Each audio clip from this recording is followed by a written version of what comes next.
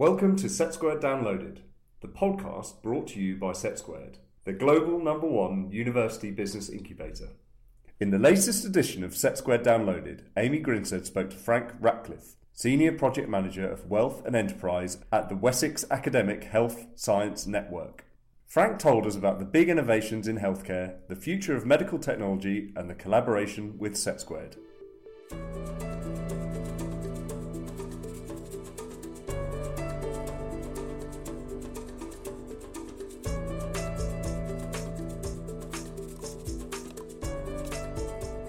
Frank, you're working with the Wessex Academic Health Science Network, and I wonder if you could tell us a bit about the work that you do there and what the organisation actually sets out to do.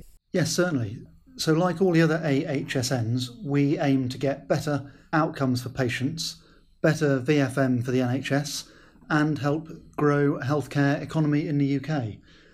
To do that, we have a range of support services that we offer to small businesses and startups, essentially often trying to get them closer to the NHS to understand and co-create a solution to a problem. But actually, once you've got that far, quite a lot of what's needed is around funding. So we run a funding support service, which pretty much broadly will help with prototype development and possibly some evidence gathering. So how are you working to connect innovators and investors in healthcare, and then how does that help the health industry such as the NHS? So we run a funding support service for early stage innovators to build their prototypes and gather evidence that it's efficacious and safe. But actually, once you've got beyond that point and you have a product which is ready to launch to the market, companies still need a significant amount of investment for sales and marketing and to get the product out there, buy stock. And they can't get the patient outcomes that we all hope without that investment.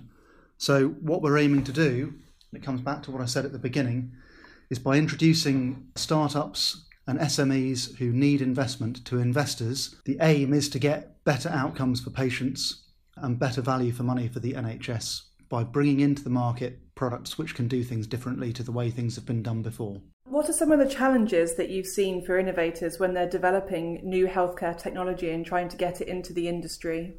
There are challenges at every step, really, from making sure you've correctly understood the problem and the size of the problem, through to getting a good level of clinical feedback on what you're trying to do, the data that you might need to build a business case.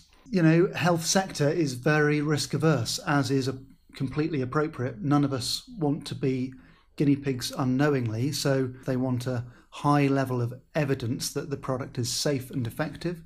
Gathering that evidence is expensive and also requires clinicians at some point who want to get involved, so there's hurdles there and to be jumped as well. Yeah, but you know, there are examples out there, plenty of examples of new ways of working, new ways of doing things, which can give better outcomes for patients and better value for the NHS. Fantastic.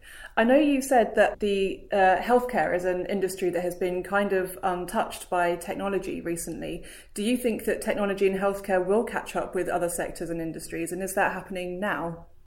Healthcare will definitely catch up, and I think we're at the early stages of that.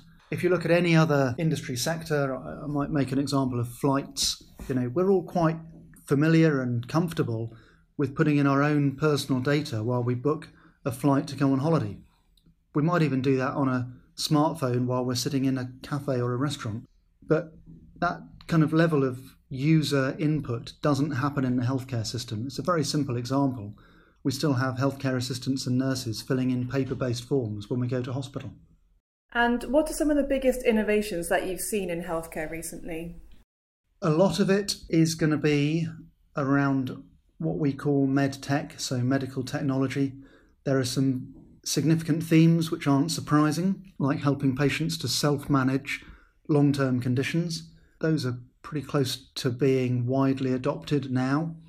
And then a lot of stuff is important and effective, and it's going to make a difference, but actually still looks quite niche, perhaps, if you're looking from the outside. So we've got one example of a company who aim to reduce wastage when chemotherapy agents are being mixed up in a hospital.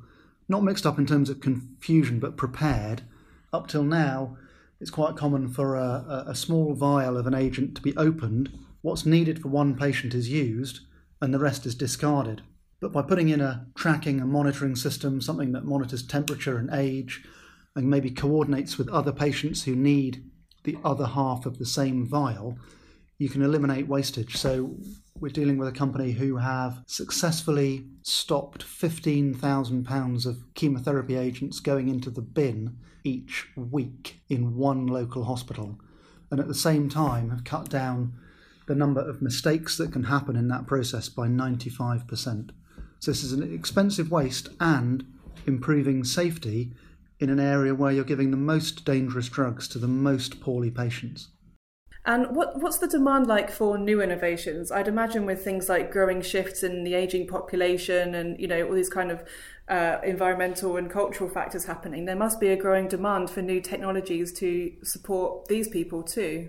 If you look at the projected gap between what the NHS has to deliver and the funding that it's going to get over the next 5 years, there is a very substantial gap. And there are a lot of serious people in the NHS looking at how to fill that gap. Some of that will be filled by rearranging the way things are done, by giving healthcare in different settings, but some of it will have to be filled with new technologies. And I think that's probably not a hugely controversial statement to make now.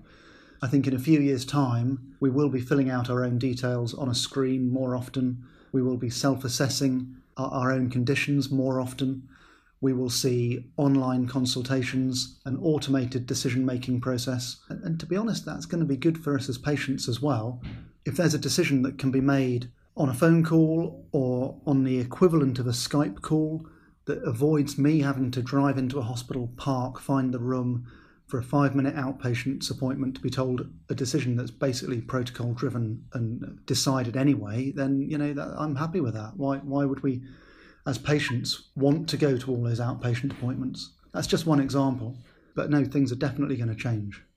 And you can see how that would bring in all different aspects of tech as well, wouldn't it? Such as, we need improved security for making sure that details aren't hacked into and things like that as well. So it really kind of uses all aspects, doesn't it? And to a large extent, the NHS has done a fantastic job and a huge step forward of defining what those standards are already. So companies developing tech now won't get to the end of the product and then find they've missed something, because the required standards are already out there and published. So you can set out knowing that you're going to tick that box at the end. You still have to demonstrate that what you're doing is cost saving and improves outcomes and that there's a clinical need. But I think to a large extent, the data security standards have been set and published, which is really helpful. Fantastic. So that should really help to move it all along now. So how did the collaboration between SETsquared and the Wessex Academic Health Science Network come about? I know you've been working as a partnership for a couple of years now. Yes, we have. SETsquared team are a really fantastic bunch of people, and they have a lot of expertise and experience around business startups and nurturing businesses from all sectors through to commercial success.